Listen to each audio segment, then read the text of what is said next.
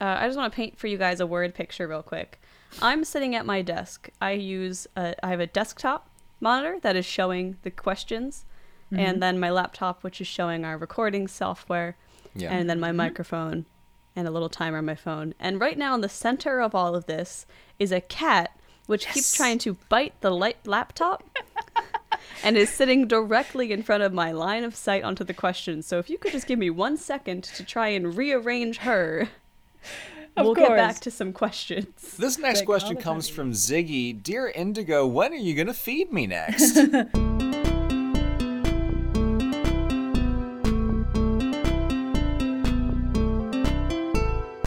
Hello, everyone, and welcome to another episode of the Overly Sarcastic Podcast. I am Blue, and I'm joined by Red. I just finished a bit of a work hell ride, and I'm trying to come down from that cold brew I chugged with some nice soothing chamomile tea, so we'll see what that does to me. Wonderful. I've got some nice soothing jasmine tea, and I did not come off of a work hell ride, but earlier today I watched all of Arcane in a day. Yeah! Half of it on a train. Honestly, the truest way to experience it, I believe. Yeah. Yes. A little bit delirious, having woken up at 4 a.m. after going to bed at 1 after an Oscars party, which I didn't think having never been to an Oscars party, I didn't know what to expect, so I didn't think of what that evening would look like, but it ended up being fun. I enjoyed the Oscars. It was neat.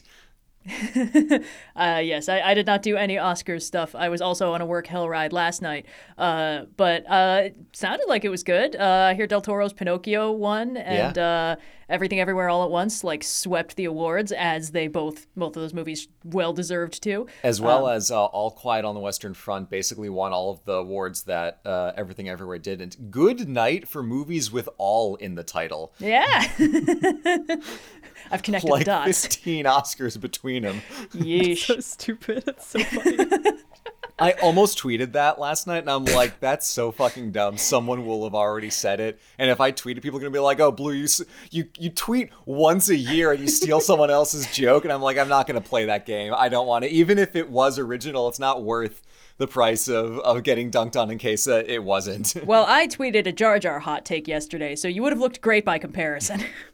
I think Jar Jar should be in Andor Season 2. Actually, I think Jar Jar's giving really him important in the meta plot of the Clone Wars when it's talking about the way that the Separatists work. Oh, God. The number of people who actually me about expanded universe Jar Jar facts when I was like, no, you don't understand. It's not about, ho, he's a clown now, or haha, they gave him a love interest in Clone Wars. No, I want to see Jar Jar given the Andor treatment. I want to see a team of really good writers unpack this funny man character who accidentally tipped the last domino chain that led to the rise of the Empire. I want Andor to treat Jar Jar right. I think it would be so fucking funny if Andor forces me to take Jar Jar seriously as a character. Being a Star Wars story. You can't force me to move on, damn it. People were like, this, but unironically, and it's like, you think I was being ironic? Red, this was a real betrayal of our trust to come in with this Jar Jar. What's the opposite of slander?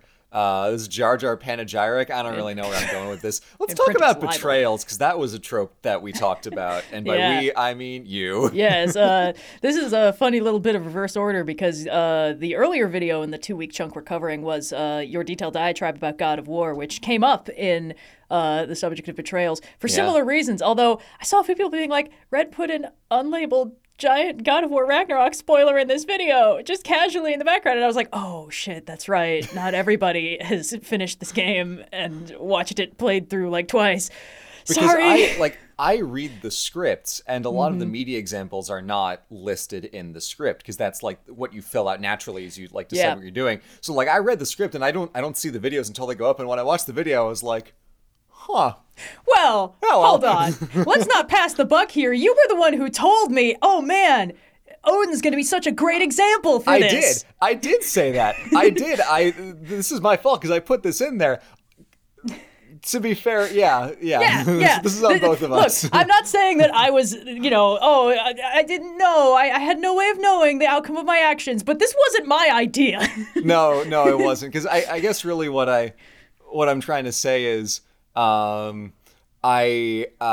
didn't realize the consequences of my actions because I read the script And then we talked about God of War for like 2 weeks straight. It's like, oh, shit. Anyway. Yeah. Anyway, I've updated the description so that the top line is like, hey, big uncensored spoilers for God of War Ragnarok. Sorry I didn't say this sooner. So for the 300,000 of you that have already watched the video, sorry. Anyway, but yeah, no, it was fun. I felt a little bit weird. Nobody complained about this, but I was overthinking this a little bit when it went up because like betrayal is such a huge trope, and this video only covers like the very specific slice of like the revealed traitor, like liar revealed. Oh, if only there was someone out there who loved you, third act twist villain kind of thing. And it's funny because this is one of those trope talks that started out of spite. Most of them are like, oh man, I'm just loving this show. This one was, God, this fucking show. I really gotta, oh boy. And it's so funny because it's so niche and nobody else, to my knowledge, has watched the show. So nobody knows why I'm complaining about it. But the show in question, it shows up in the video. It's called Exception. But the X is an infinity sign. It's one of those. Yeah, I did. Yeah. It's one of those Netflix animes with the 3D models instead of 2D animation because I guess it's cheaper and they're less unionized or something. And it's one of those things where like after about 2.5 episodes, I was like, oh no, is this show actually bad? Because it was setting up all this cool stuff. And that was around the time when I realized it wasn't going to pay off any of it. It has like 8 different plots and none of them go anywhere. It doesn't take anything to a satisfying resolution, not even the obvious options. Anyway, but there's a completely nonsensical third act betrayal in that show, which has like the barest hint of, oh, that actually kind of explains a couple things like that. That's the significance of all the feathers that were showing up, and like, okay, so that's why she kept staring at that one plant or whatever. But then, I thought about it for like 2 minutes and I was like, wait a fucking second. None of this actually makes sense. Yeah, so that's when I started writing up like, why do I hate this so much? I've seen third act betrayals that work. Why does this one annoy me? And it was just the classic example of like, oh, the character who's a traitor acts like a completely different person pre and post reveal. Up to and including having like moments when she's all alone where she seems to be like just reinforcing the lie only for the benefit of the audience. And I was like, that's just straight up cheating. The clip that you pulled that really made me think, oh wow, like that's just deceptive storytelling was the prince in Frozen. Exactly, yeah. Yeah. He's a textbook example of like just the only thing that benefits, the only person who benefits from Hans giving that sweet little smile to Anna is the audience being like, oh, what a sweet guy. Like, who the fuck is he posing for? His horse? No one else is there. And that's the case of like this show's being disingenuous. And it's like, there's nothing inherently wrong with lying to your audience. But it's one of those. Flip it. I'm a big fan of lies and deception, as we all know. But anyway, it's one of those things where it's like it's not fair to the audience. There are cases where it's like you deceive the audience, and then when they see the truth, they're like, oh wow, this is going to completely change how I view this show when I rewatch it. Like some of the best shows I've seen are the ones that get better on a rewatch, where like the hidden deceptions make more sense. I have gone on the record that Fullmetal Alchemist Brotherhood is the best anime ever made, not because it's the absolute best story ever told, but it is the most coherently paced, well put together, slow reveal of a mystery. And every time I rewatch it, I pick up on something new. And a lot of those are like, this character is a big old liar. Nothing about them is true, actually, but they don't maintain that deception for anyone else's benefit. They don't maintain that deception for the audience's benefit. The only times we see them doing that, or like, oh, they do a little, oh, you think this character's like this, but actually they're doing this trope where it's like, oh, he's a nice, sensible authority figure, but then also he's a badass. This is anime, and then it's like, wait a fucking second, actually, this is much more sinister than I thought.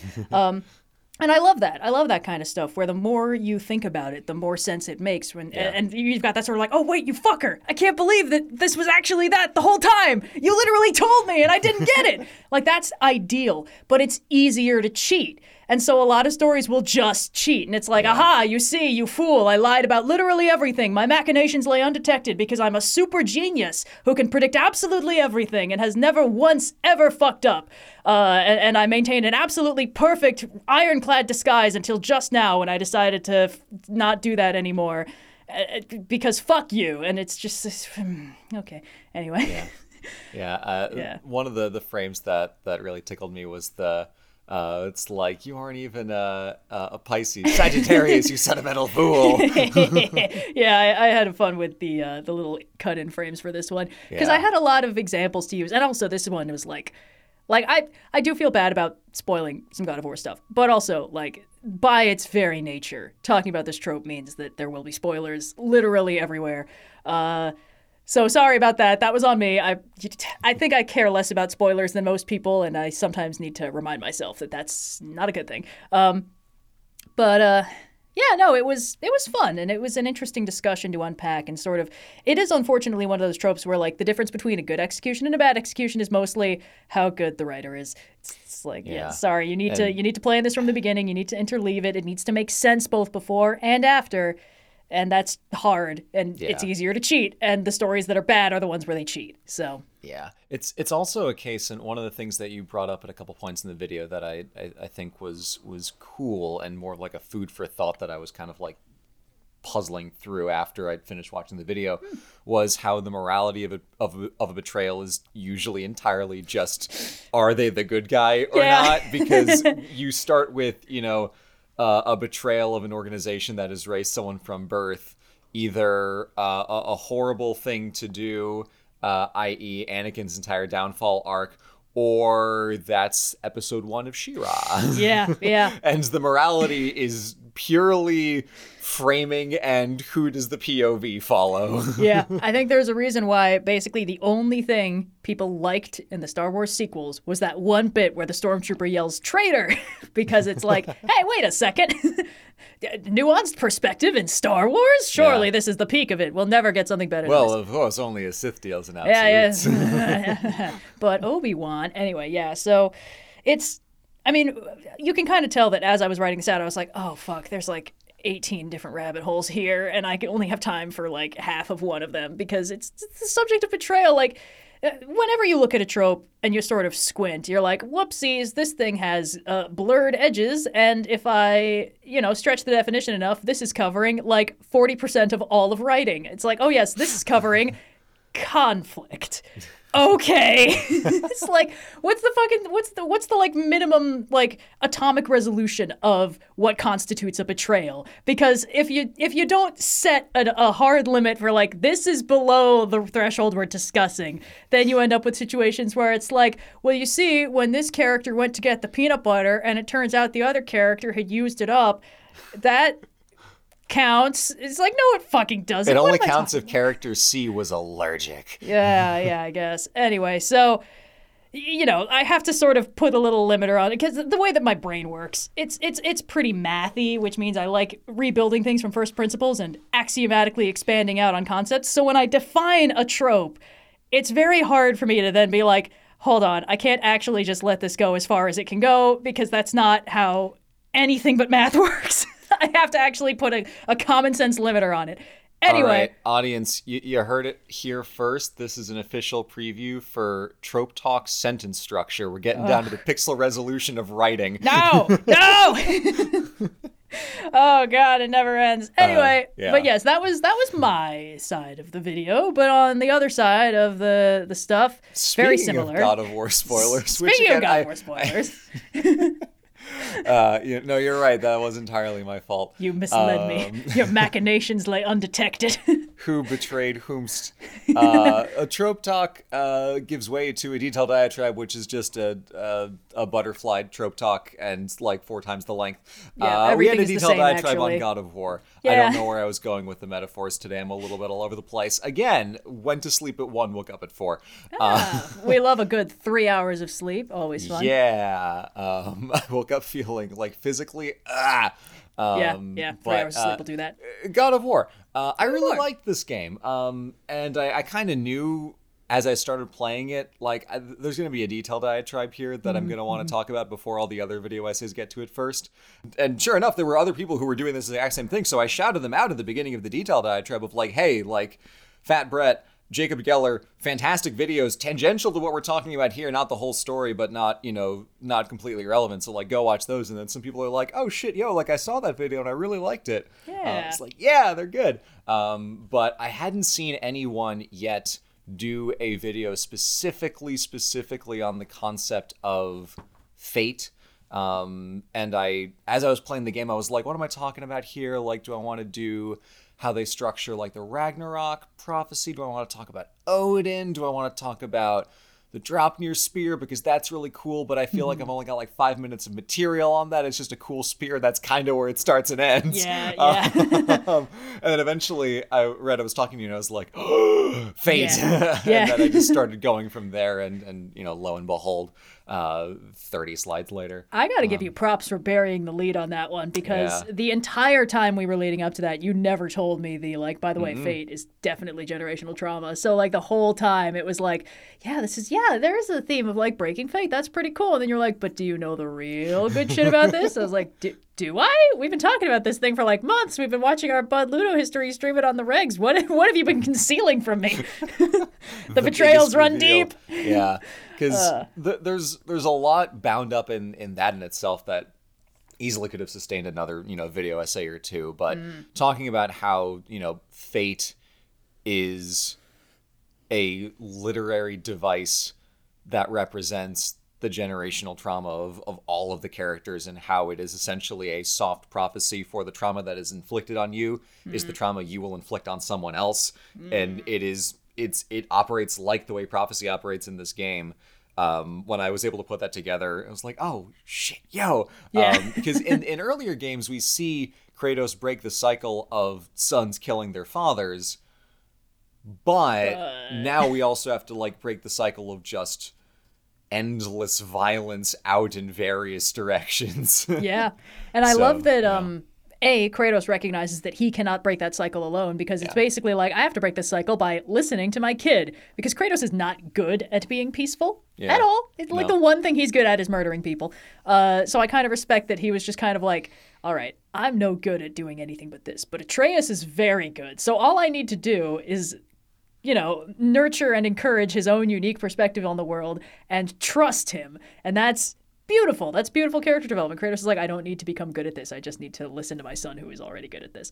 And also, this is a fun case where it's like, you sort of reverse engineer what must have been like the central thing that they built the entire plot around. Like the center of the whiteboard with all the stuff they needed to cover was fate generational trauma. You can just tell because of how thoroughly it's laced through every single dynamic they put in the game. It's all about families and grandmothers and granddaughters and fathers and sons and daughters and all this stuff. And it's just like, yeah, it's right there, isn't it? It's there the whole time. I guess spoiler alert for a thing we're going to record like tomorrow. Go for it. But the reason why you watched all of Arcane is because I had a similar moment when I was watching through it again. I was like, wait a fucking second. I found, oh no, hold on. And I identified a theme that is absolutely central to the story. And when I noticed it, I was like, yeah, this is a fun little thing. And then as I kept watching through it, I was like, oh, fuck, it's everywhere. Oh, my God. They say it outright in this. How did I never? What the fuck? Yeah. When you find the molten core of a story and just see how it just like reaches out to every single line and scrap of dialogue in the entire rest of the show. You get it all at once. It's like, oh. This was the axiom they built the plot out from. Because not every story has one. A lot of stories are they just happen. It's fun characters, neat setting, things are just going on. But sometimes there's a white hot blazing core of theme the whole story is drawn from, and finding it is always fun because it definitely feels very conspiracy board Pepe Sylvia. It's just always a great moment. Pepe generational trauma. Yeah, I'm trying to think of other just like random God of War stuff that didn't make it into the detailed diatribe or various fun thoughts that we've had while playing through it on stream with our buddy Ludo History. Heimdall's a dick, and it's really funny that after the Norns are like, Kratos, you're gonna go kill Heimdall, Kratos is like, I must protect my boy. And then Mimir and Freya are like, we're gonna kill him, brother, right? We're just gonna. It's like, oh no, twist my arm, why don't you? Yeah, he's the worst. He's precision designed to be punchable. You can just tell. They were like, we're gonna take a classic fuckboy and then we're gonna run him through a Norse mythology filter, but he's still gonna be wearing like my dad's a lawyer, shirts and shorts combo, and oh god, Yeah. everything about him is just the worst. Because we know he has to die first. It's like the whole point. Yeah. But they still make you feel a little bad about it. Not because he sucks, or not because he has any redeeming qualities, but because Kratos feels a little bad about it. Kratos feels bad. Mimir's like, oh, shit. This is like putting a big juicy steak in front of Kratos, and he's like, oh, but my diet. But, I must protect my boy.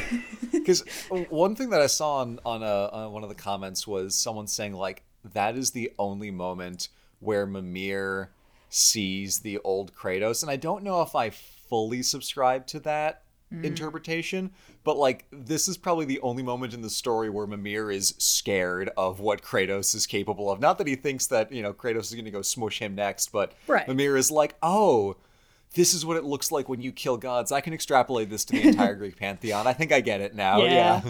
This is an interesting space that you get in a lot of storytelling where like you can hear about a character's backstory and be like, wow, that sounds pretty intense, but it's different seeing it play out. Because that makes it real. Like, you can have a character be like, oh, I had to, like, I've done some terrible things. It's like, yeah, but, you're a nice guy now. And then you actually see it play out and you're like, oh, you did some terrible things. No, I'm kind of seeing you differently now. And, like, what I love about God of War is, of course, we, the audience, have probably seen Kratos do all those terrible things, have, in fact, enabled him at every turn, perhaps made a game of it, you could say.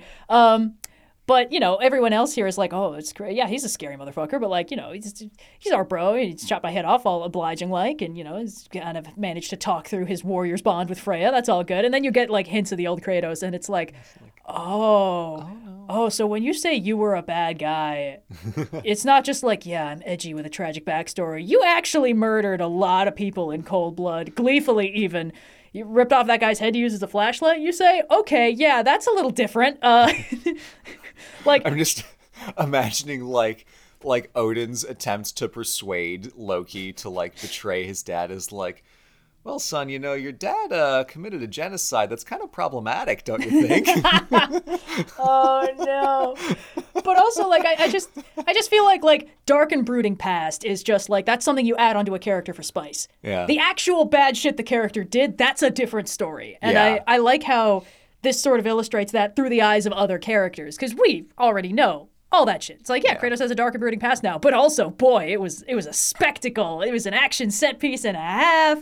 Man, it wasn't great. Yeah, anyway, so, yeah fun game, I guess. I enjoyed putting that video together, and it's the nice sensation of, like, I get all the thoughts out of my head. It's like, I'm free. I'm cleansed. I enjoyed being able to play devil's advocate for this game because, look, I like being positive. I really do. But sometimes I like being kind of a little shit about things that are good. It's a gremlin instinct. I have to feed it every once in a while or it goes out of control. How trickstery and mischievous and betrayal-y of you. Man, we're really building a theme this episode. Real bad boy of the podcast kind of behavior. Oh, I'm glad somebody sees it.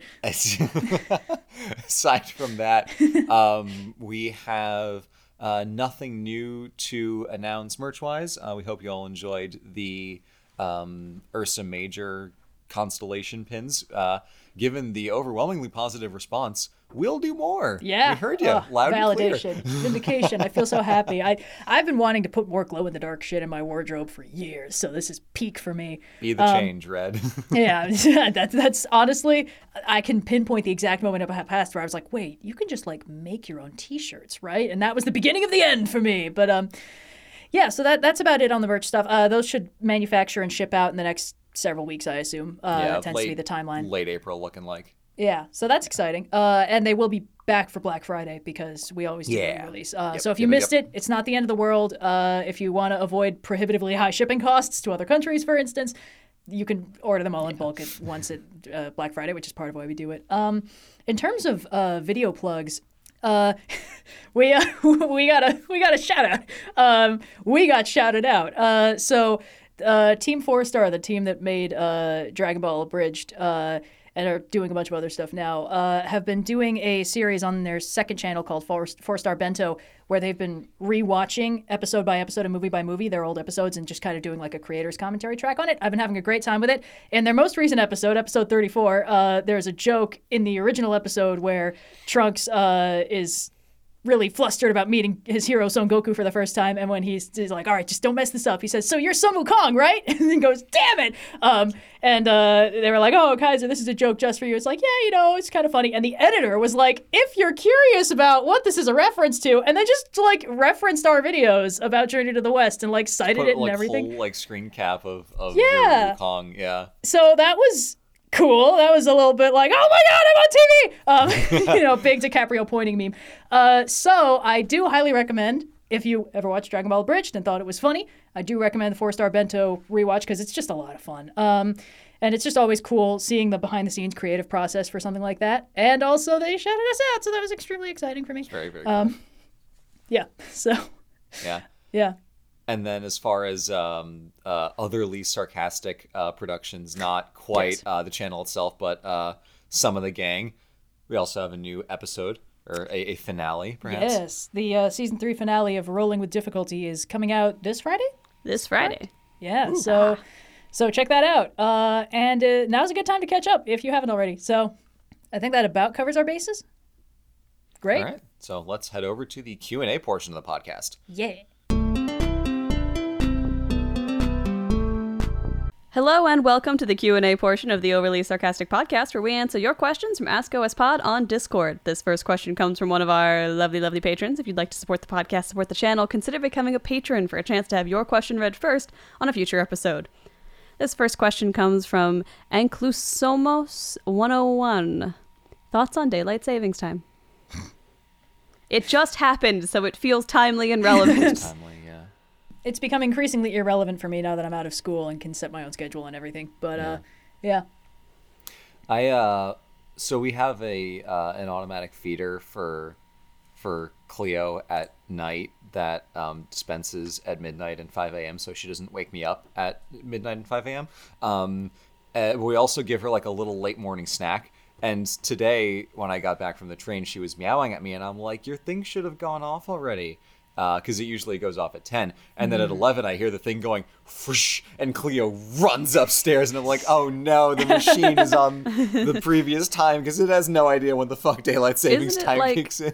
This is the last time it's happening in the U.S.? Like the next one, it levels out? I keep hearing I can't believe that was a talk real about thing. this. No.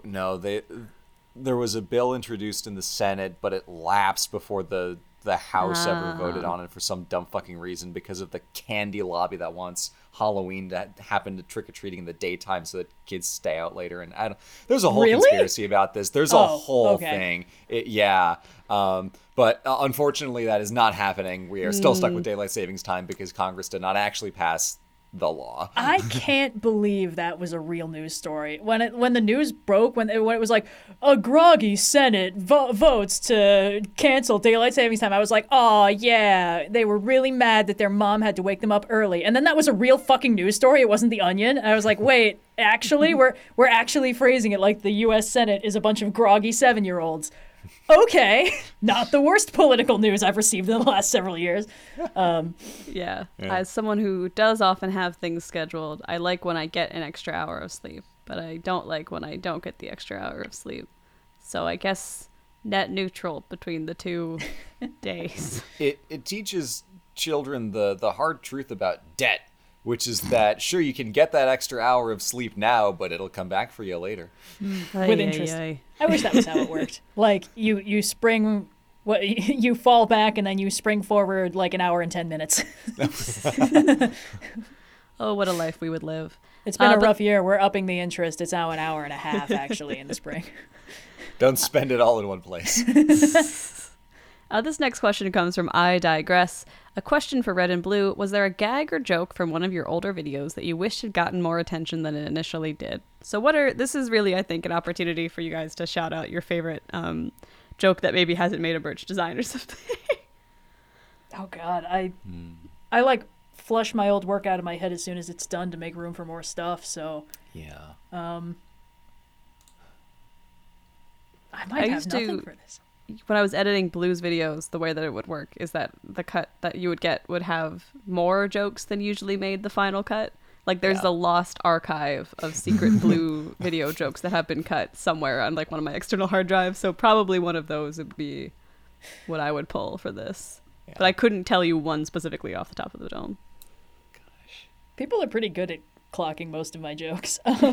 There's usually somebody on like the subreddit or Discord who's like, hey, but I think I had one where I assumed a running gag was more obvious than it was, which is in Journey to the West. There's a running gag where Sun Wukong will kick in somebody's wall with a one-liner and they'll be drinking tea and do a spit take. And it's happened every episode, sometimes more than once. And then in the most recent one, I had him just like knock on the door. And Sandy was like, aren't you going to kick in the wall when he's drinking tea? And he's like, no, they'll start anticipating it if I don't mix things up. And then he does it later in the episode. And a couple people were like, hey, has fun, or like did like a cut through of like all of the times he's done that. And then a few people were like, oh my gosh, I never noticed that. And I was like, really? This is just, okay. This is me being a hack because it's easier for me to do this than to come up with a new joke for how he gets from point A to point B. Red, you just invented a stock scene. Yeah.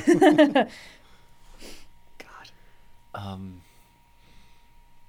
There are some very old running jokes from like my first like 10 or so videos that surely are not funny in any way. But I really thought they were in 2015 when I made those videos. That's neither here nor there. Hey, if you found it funny once, the odds are good that somebody out there finds it funny now. Left. One whole person.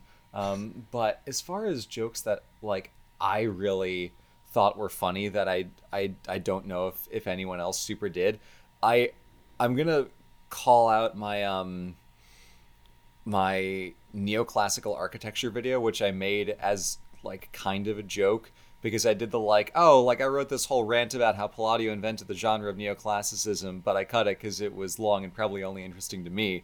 And then so many people were like, oh my gosh, Blue, like please, like we want to see it. And I released it, and it's one of my favorite videos. Did not get that many views. No, I was right. I was right. Well, that's why we have the extended cuts. Exactly. It was one of my favorite videos, but not a lot of people watched it. Just goes to show. Oh, man. This next question comes from Gluten-Free Pumpkin Spice Latte. How does one master the art of being able to talk fast?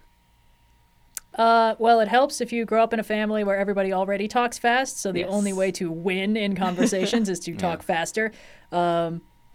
Some people may have noticed I've slowed down in recent years because my initial fast talking was not good for recording. It was hard to enunciate.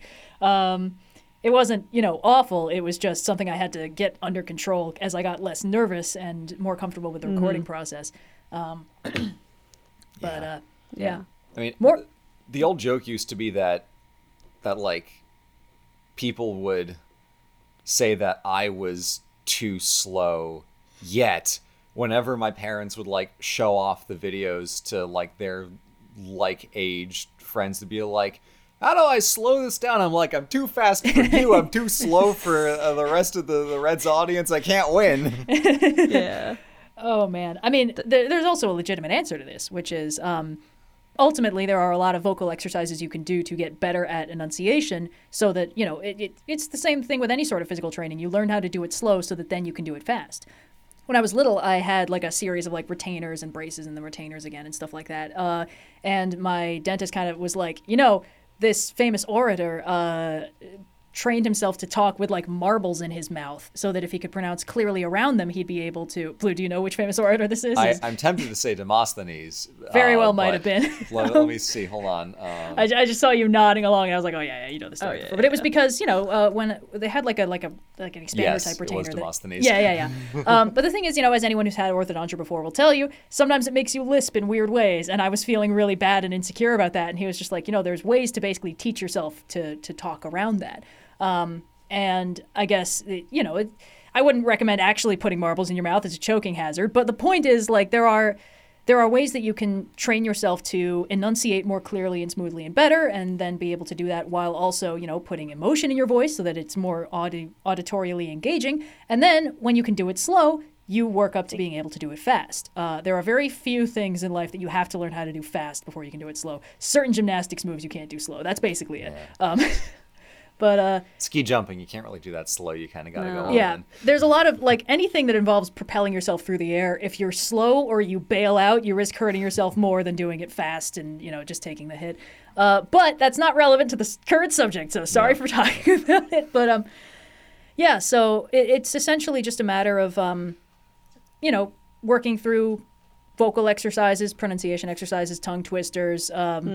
Having orthodonture doesn't hurt because it kind of forces you to. It's like you're training with weighted armor, and then you take it off, and you're the best at talking.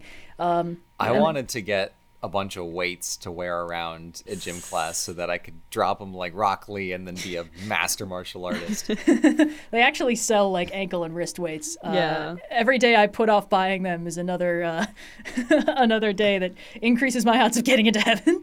Someday I will succumb. One time in like 5th grade, I did in fact get a pair of ankle weights, and I went jogging with them, and they fell off immediately. My mom asked, "What the fuck were you thinking?" Boy, what was the question again? How do you talk fast? Another secret answer to this question is that you just hire an editor to take all of the breaths out between your lines of dialogue, and then it just sounds like you're talking at a pace. It sounds like you don't breathe, which is not what you guys do, but is something that I have had to do for clients in the past. Oh, really? Huh. Yeah. Usually to There's mimic some breaths in our videos. Not a ton, though. I usually cut all of mine out just because it's like, that's wasted time. Gotta go fast. Which caused me to get put on blast at my own wedding when the priest is like, "It's called breathing, Blue. You should try it." I'm like, "Godfather, Your wedding." So in college, I had to make a video essay as like a final project in like a film studies class, like very gen ed kind of thing.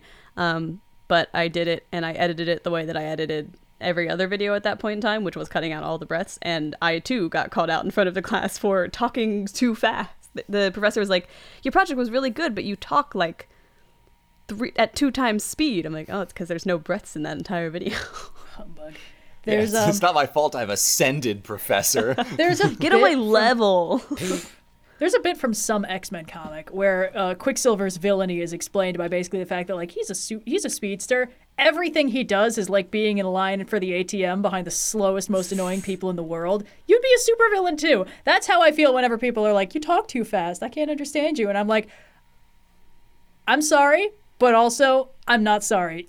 Turn it down to 0.5 speed on YouTube. They let you do that now. Well, we got more questions to get to. Speaking of speeding on through things, this one comes from Aparna Balaji. To all, favorite fruit? Mango. Raspberries. Ooh. I do love a strawberry. Just like one. That's to go to. Just one. Just a singular Ziggy. 2 strawberries? Fuck them. That ruins the balance of the dish. Me and fruit have a tumultuous relationship. I don't like it when they're squishy. Don't like it when they taste funny. No. Just can't trust them. Strawberries especially I've had bad experiences with. But mangoes have never steered me wrong. So nice. I just want to paint for you guys a word picture real quick. I'm sitting at my desk. I have a desktop monitor that is showing the questions, and then my laptop, which is showing our recording software, and then my microphone and a little timer on my phone. And right now in the center of all of this is a cat which keeps trying to bite the laptop and is sitting directly in front of my line of sight onto the questions. So if you could just give me 1 second to try and rearrange her, we'll get back to some questions. This next question comes from Ziggy. "Dear Indigo, when are you going to feed me next?" I fed her today already. My boyfriend fed her when he got up to go to work, and then I gave her her dry food right before we recorded this podcast. Stop. This next question comes from Ziggy. "Dear Indigo, why do you lie to me? I've never been fed in my life." All right, I've managed to create a line of eyesight to the question. So while I want everyone to keep going in this podcast with the understanding that Ziggy is still sitting in the center of the recording setup, I can actually read more questions now. Incredible. This one comes from Prof. Nellis. "To all, if you could choose one video to introduce new people to the channel, what would it be?" Oof. I actually have recently a really good answer for this. Ooh. So I, at a certain point in the channel, decided that my old videos would work really well if combined into a larger story, the impetus for the re-summarized series. So I took after I finished my whole 11-part Rome thing, there will be more, I was like, I can put these together, I can create a narrative. So like my Punic Wars, my Roman Republic, my Julius Caesar video, they all fit together. That's one narrative. My Augustus trio, that fits together. That's one narrative. My Roman Empire, that fits together. That's one narrative. Byzantines, yada yada yada. There are many more. The first one I did was the Roman Republic, and I edited it together real, crisp. It was the original audio, but all new visuals, a little bit new editing to make it flow better. And I was really happy with the way it turned out. It didn't get a ton of views when it came out. It debuted at 10th place out of 10. That video came out in 2020. It is currently my second most viewed video of all time. Yes. 2.2 million views, just under 2.4 for my Ottoman Empire video. Slow and steady, which, baby. Like, that one's a pretty good one. That one's fair, but like having made a video with just an insane tail in views, I'm like, oh shit. And I only noticed like the other day, oh wow, this video has done really well, because I knew like my Roman Empire video or Roman Republic Resummarized was at 2, Augustus, which I put out a year later, was at 1. My Roman Empire video, which I put out middle of last year, was like 500,000 and change. So like they're all kind of like they're going at a similar pace. But Yeah. I realized like, oh, Rome Resummarized is my second most viewed video of all time. Oh wait, shit, that's actually really awesome. Yeah. Yeah. Trojan War for me. I was like, oh, I just don't know what it would be. But then it was like, wait a fucking second. It's kind of my magnum opus. Recently, unage restricted. It was age restricted for like a month and a half, during which time it got almost no views and zero revenue. But they fixed it. It's back now, and there's an immediate visible spike on the view So now curve, there's a super great time to introduce new people to the channel through that video. Yeah, you want to watch the Trojan War video that gives you the whole thing front to back, including a little Iliad speedrun any percent in the middle, which is pretty fun. I think those are all as well really as, great. A little Quicko Odyssey and Aeneid. Yeah. Very, very. Indigo, I have to ask, does your microphone look like that because your cat chews on it? Yes. Okay. 100%. Cool. Often what will happen is I will wake up in the middle of the night and I'll hear the sound of like styrofoam or like this sort of like foamy material that the windsock is made out of crackling, and I'll look over, and because it's nighttime all the lights are out, so she just sort of becomes like a darker blob than the background around her, just a dark blob, full mouth over the microphone, chewing. Good. The opposite of ASMR. Yeah, so The opposite of ASMR, TikTok ASMR. Oh. yes. That she has settled in. She's locked her butt into a spot on the desk, so I think this might just be the recording setup for the while. Her head is on my Focusrite. Just think of her as additional sound baffling. Yeah.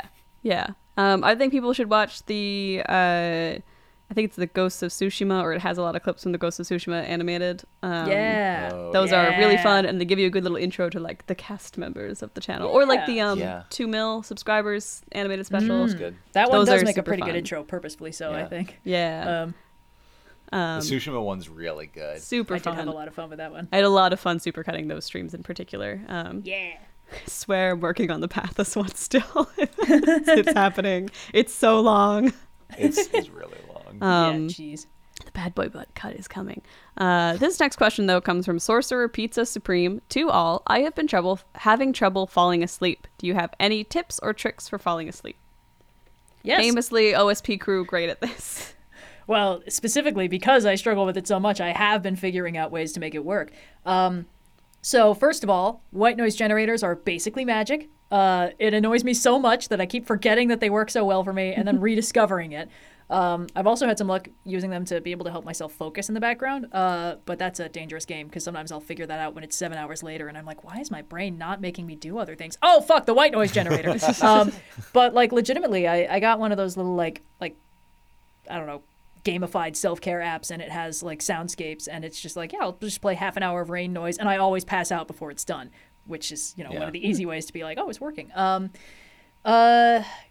I don't know, it just sort of fills the space that normally your mind would be racing. There's also if you're just lying there and you just can't sleep, it can help to just get up and do like a really quick kind of 7 to 10 minute high impact exercise thing, just wear out your body. just that doesn't work for everybody, but some like it's also a hard sell at 2 a.m. sometimes. Saying, no, I mean I don't think you're wrong, but so you sleep deeper if you are physically tired, and sometimes especially if you've kind of been like inside all day or sitting down all day. This is the thing I run into. You know, it's like I like exercising, but I oftentimes don't work it into my schedule. So it's like okay, and I'm just like I'm lying there and I'm like, oh, my body hurts because I haven't been using it, and I'm like, all right, this is fucking stupid, and just get up and do some push-ups. It's not perfect, but it's a way to sort of jumpstart your brain. I don't know if this works for anybody else. I have had some luck. Sometimes my brain will just have too much going on, and I will, in my head, envision it like I'm closing tabs on a computer. It's like, all right, I've got this song blasting, close that tab. Oh, cool. Behind that was this comic I was thinking about, close that tab. Behind that was some work I was doing, close that tab. And it's weird. It actually kind of works. It's like the only thing I've found that lets me actually shut this stuff off for the day. Visualizing it as like closing a book doesn't work. Visualizing it as like crumpling up a piece of paper doesn't work. But closing tabs, my brain understands. A true child of the aughts. Just swipe it up into the ether. Oh, no swiping up, because then I know it's there, lurking. Closing the tab has finality. Okay, yeah. Yeah. No, that's very fair. I'm a big fan of I just pop a few melatonin and hope for the best. Those gummies. That's the danger is though that because I'm usually buying the gummy ones, they are the kind of the forbidden fruit snack. They are very tasty. Melatonin for me is 50-50 because sometimes I'll take it, I'll conk out, and sometimes I'll take it, and then I'll work for 4 more hours because I got a second wind. Problem. Yeah. I'm like half the time it works really well and half the time it doesn't do anything. I find that it tends to be like it'll work for like a month or two and then it will stop working for a month and then if you're not supposed to take them every night. Don't do that. Yeah. But that's really I have a lot of trouble falling asleep. So that's the only thing that's really helped. Sometimes it just I'm lucky enough as a freelancer to get to make my own schedule, so I don't necessarily always need to be up. Yeah. Super early every morning like I used to when I worked full time for like one company, but that is definitely not the case for everybody. So it sucks and I do not miss not being able to occasionally sleep in a little bit. Yeah. Being able to set your own schedule is really helpful for that because it takes a lot of the stakes off because it can be very stressful lying awake watching the how much sleep I can get tick down in your head as you stress over not getting to sleep. It's such a vicious cycle. So if you can break that by just being like, look, it's okay. I will get 8 hours no matter the cost. Yeah. And when in doubt, there's always the coin sock.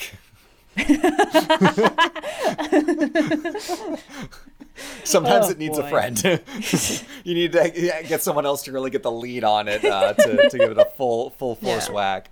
It's also one of those things like sleep is like the more you're getting consistent sleep, the more likely you are your body's going to fall into some sort of a rhythm, and then it's going to be easier and easier to get to sleep at the same time every night. Again, I find that typically works for like a few months, and then something will happen and I'll mess it up for a few weeks, then you got to build it back up again. But if you can get into that rhythm, it's very helpful. I keep forgetting that sleep is important. I think like last week I had a few days straight where I sort of pushed it and I was like up late. I was like, taking productivity from the waking hours and those secret extra productive 2 a.m. to 5 a.m. hours. And then after that, I woke up and I was like, I feel like I only have like a half tank of gas and I can't get a workday started. It's just like I'm waiting to go to sleep. This sucks. And I was like, wait a fucking second. Is this because I haven't gotten more than 6 hours of sleep for the last 4 nights? That's cheating. So I had to actually sleep properly and then I could do work again, which was great. It was super productive. Yeah. For me, my sleep is weird because I always like when I go to bed, I'm like fully awake and I wake up tired. I'm one of those people, which is probably something else wrong. But my doctor's like, there are some people where it's just like that. Sorry, or like you go to sleep like calm and relaxed, and like at any point where you're going to sleep, you feel like you could stay up for another couple hours. But then you wake up and it's like, But for me, I subscribe to the like, in order to fall asleep, just pretend you're asleep until you are. And you can kind of trick yourself into doing it. That's a rare trick for whether it works for people or not, but sometimes it works for me. I like to listen to some things in the background. Rarely it's music, very rarely it's music. I know I've been outspoken about like having very strong opinions about different ASMR, whereas like a lot of the stuff you see on like the the popular search in the shorts is just people eating food grossly, and I'm not a fan of that at all. Or like stuff that's way too sexualized. Find out your ace without knowing that you're ace, and then wondering like, why did that bother me for so many years? Oh, I'll be honest, I respect the existence of horny ASMR. Like, I know everything has a horny version, but that one actually, I understand why they went horny for that. But then it's not relaxing. The horniness and the relaxation are inversely proportional, and that's the problem. And then it's like, okay, fine, but then don't lie to yourself. That's not why you're not here to relax. You're not here to ASMR. go to sleep, my guys. That's not the point.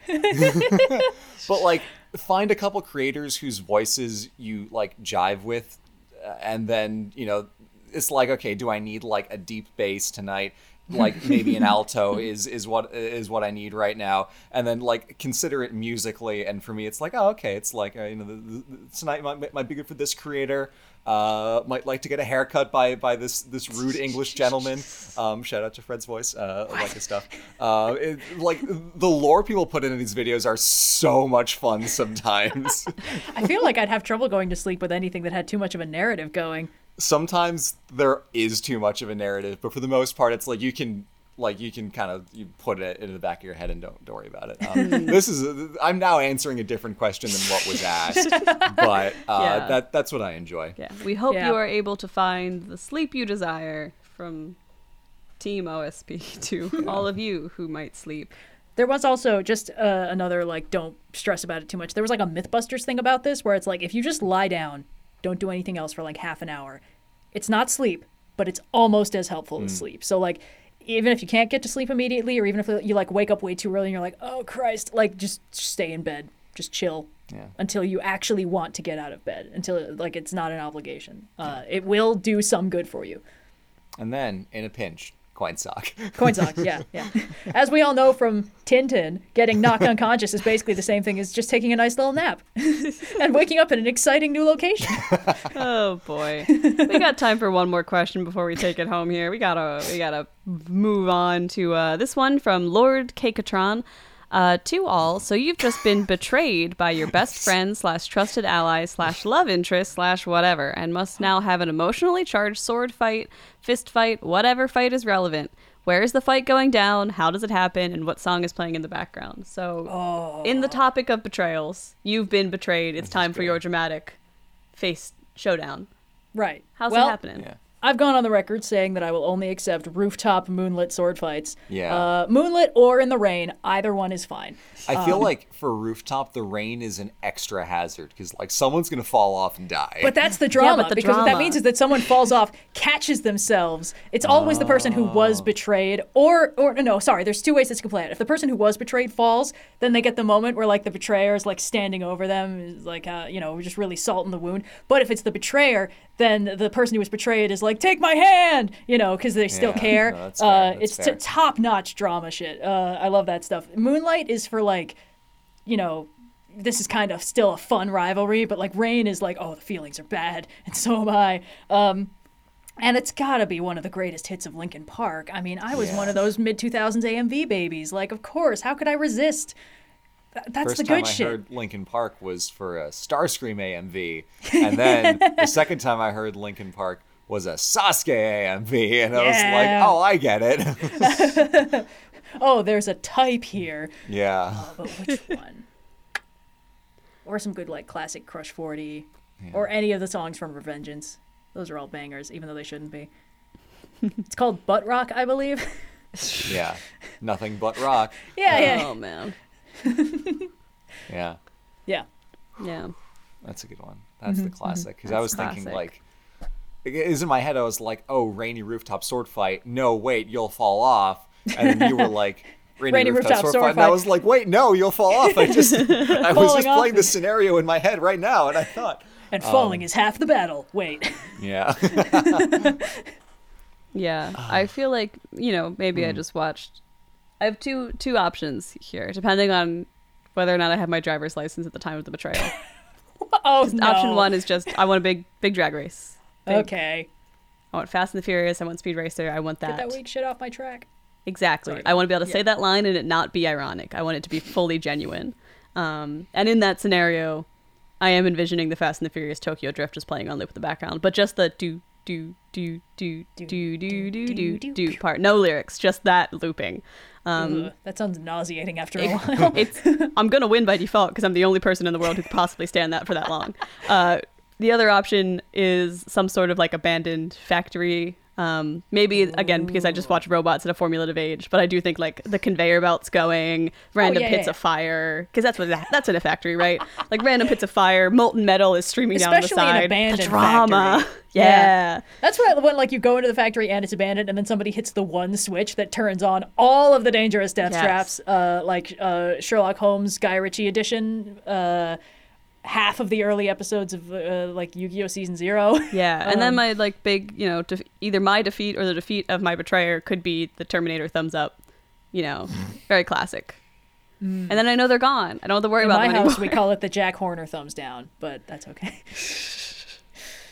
Everybody needs to watch that movie. And I don't know what I'd be fighting with. And in that scenario, I'm also picturing the music from when you first see the underground layer and robots playing. I don't remember the lyrics to it, but it's like the heavy metal hitting. Or just the Blue Man Group, because they were a big part of the score for that movie. Watch the DVD extras for that movie. They're really good.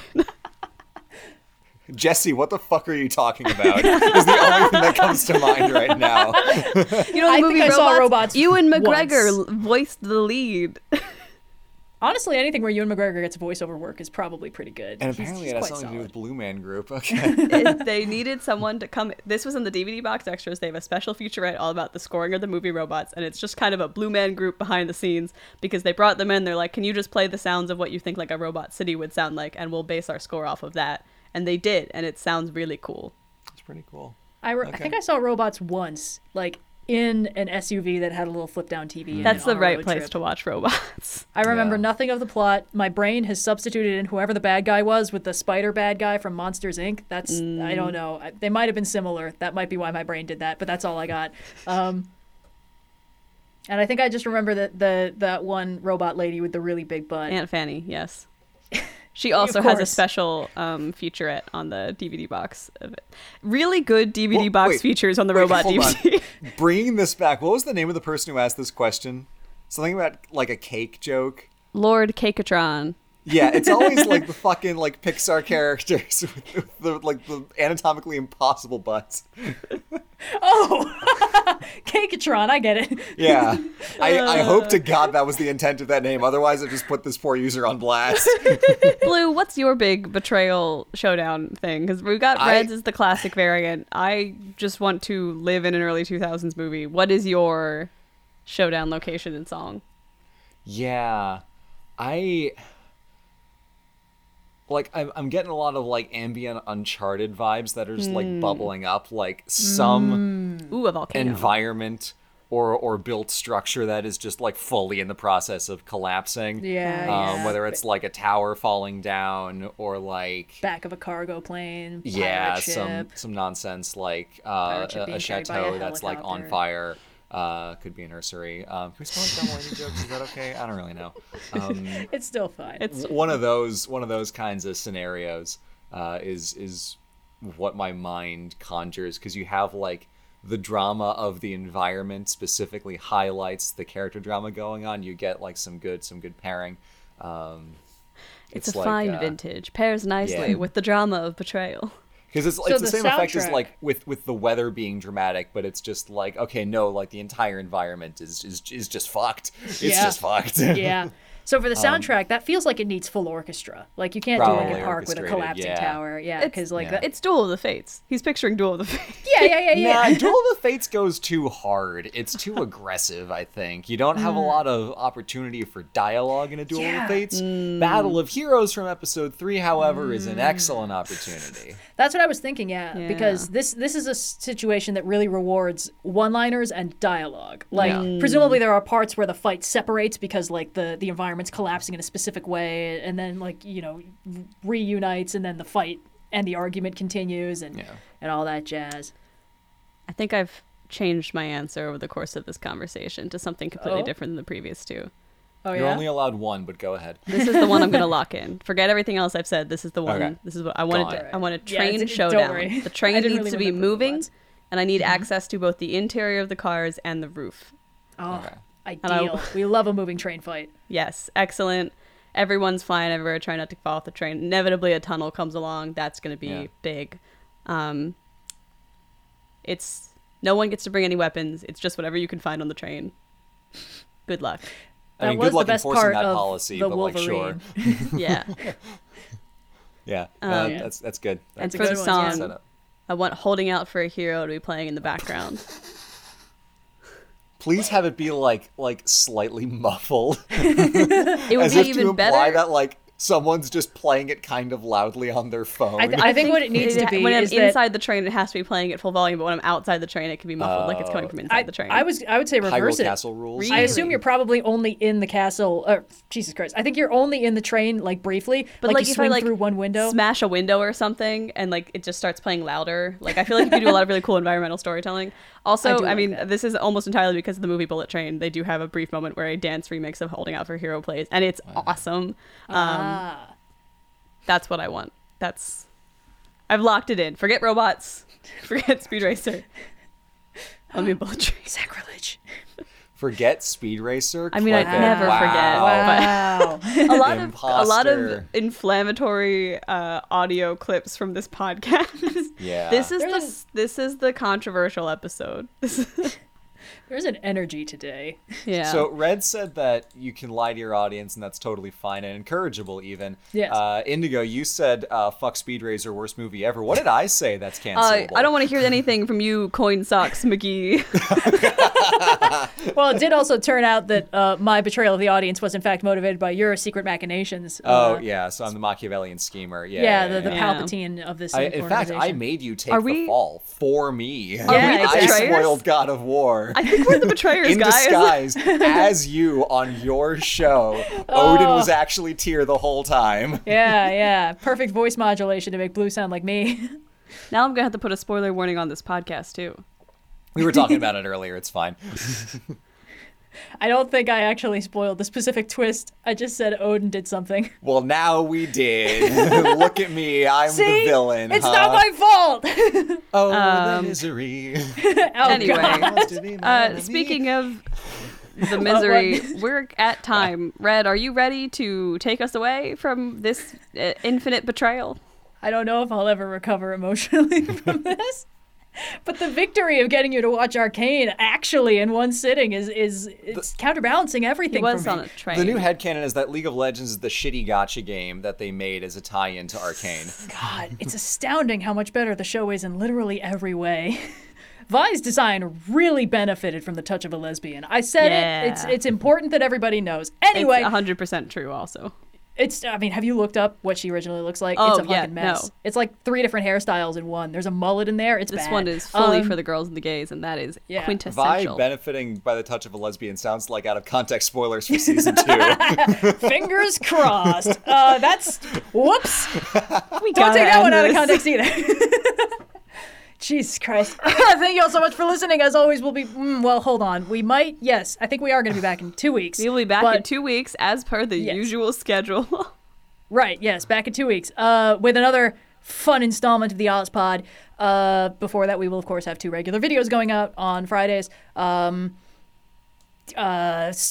with Difficulty Season 3 finale this Friday. Tune in, catch up. It's fun. We're all having a great time, and nothing goes wrong. I think that's about everything. So, until next time, I've been Red. I'm going to conk out with a coin sock. This has been The Ultimate Betrayal. Thanks so much for listening to this week's episode of the Overly Sarcastic Podcast. We'll be back on March 29th with another thrilling installment, but if you miss us before then, be sure to check out Overly Sarcastic Productions on YouTube. Got a question for the pod? Head over to Ask OSPod on Discord for a chance for your question to be featured in a future episode. If you enjoyed the show, please rate us and leave a review on your preferred podcast platform, and if you really enjoyed the show, consider becoming a patron. Links to all that and more can be found in the show notes below.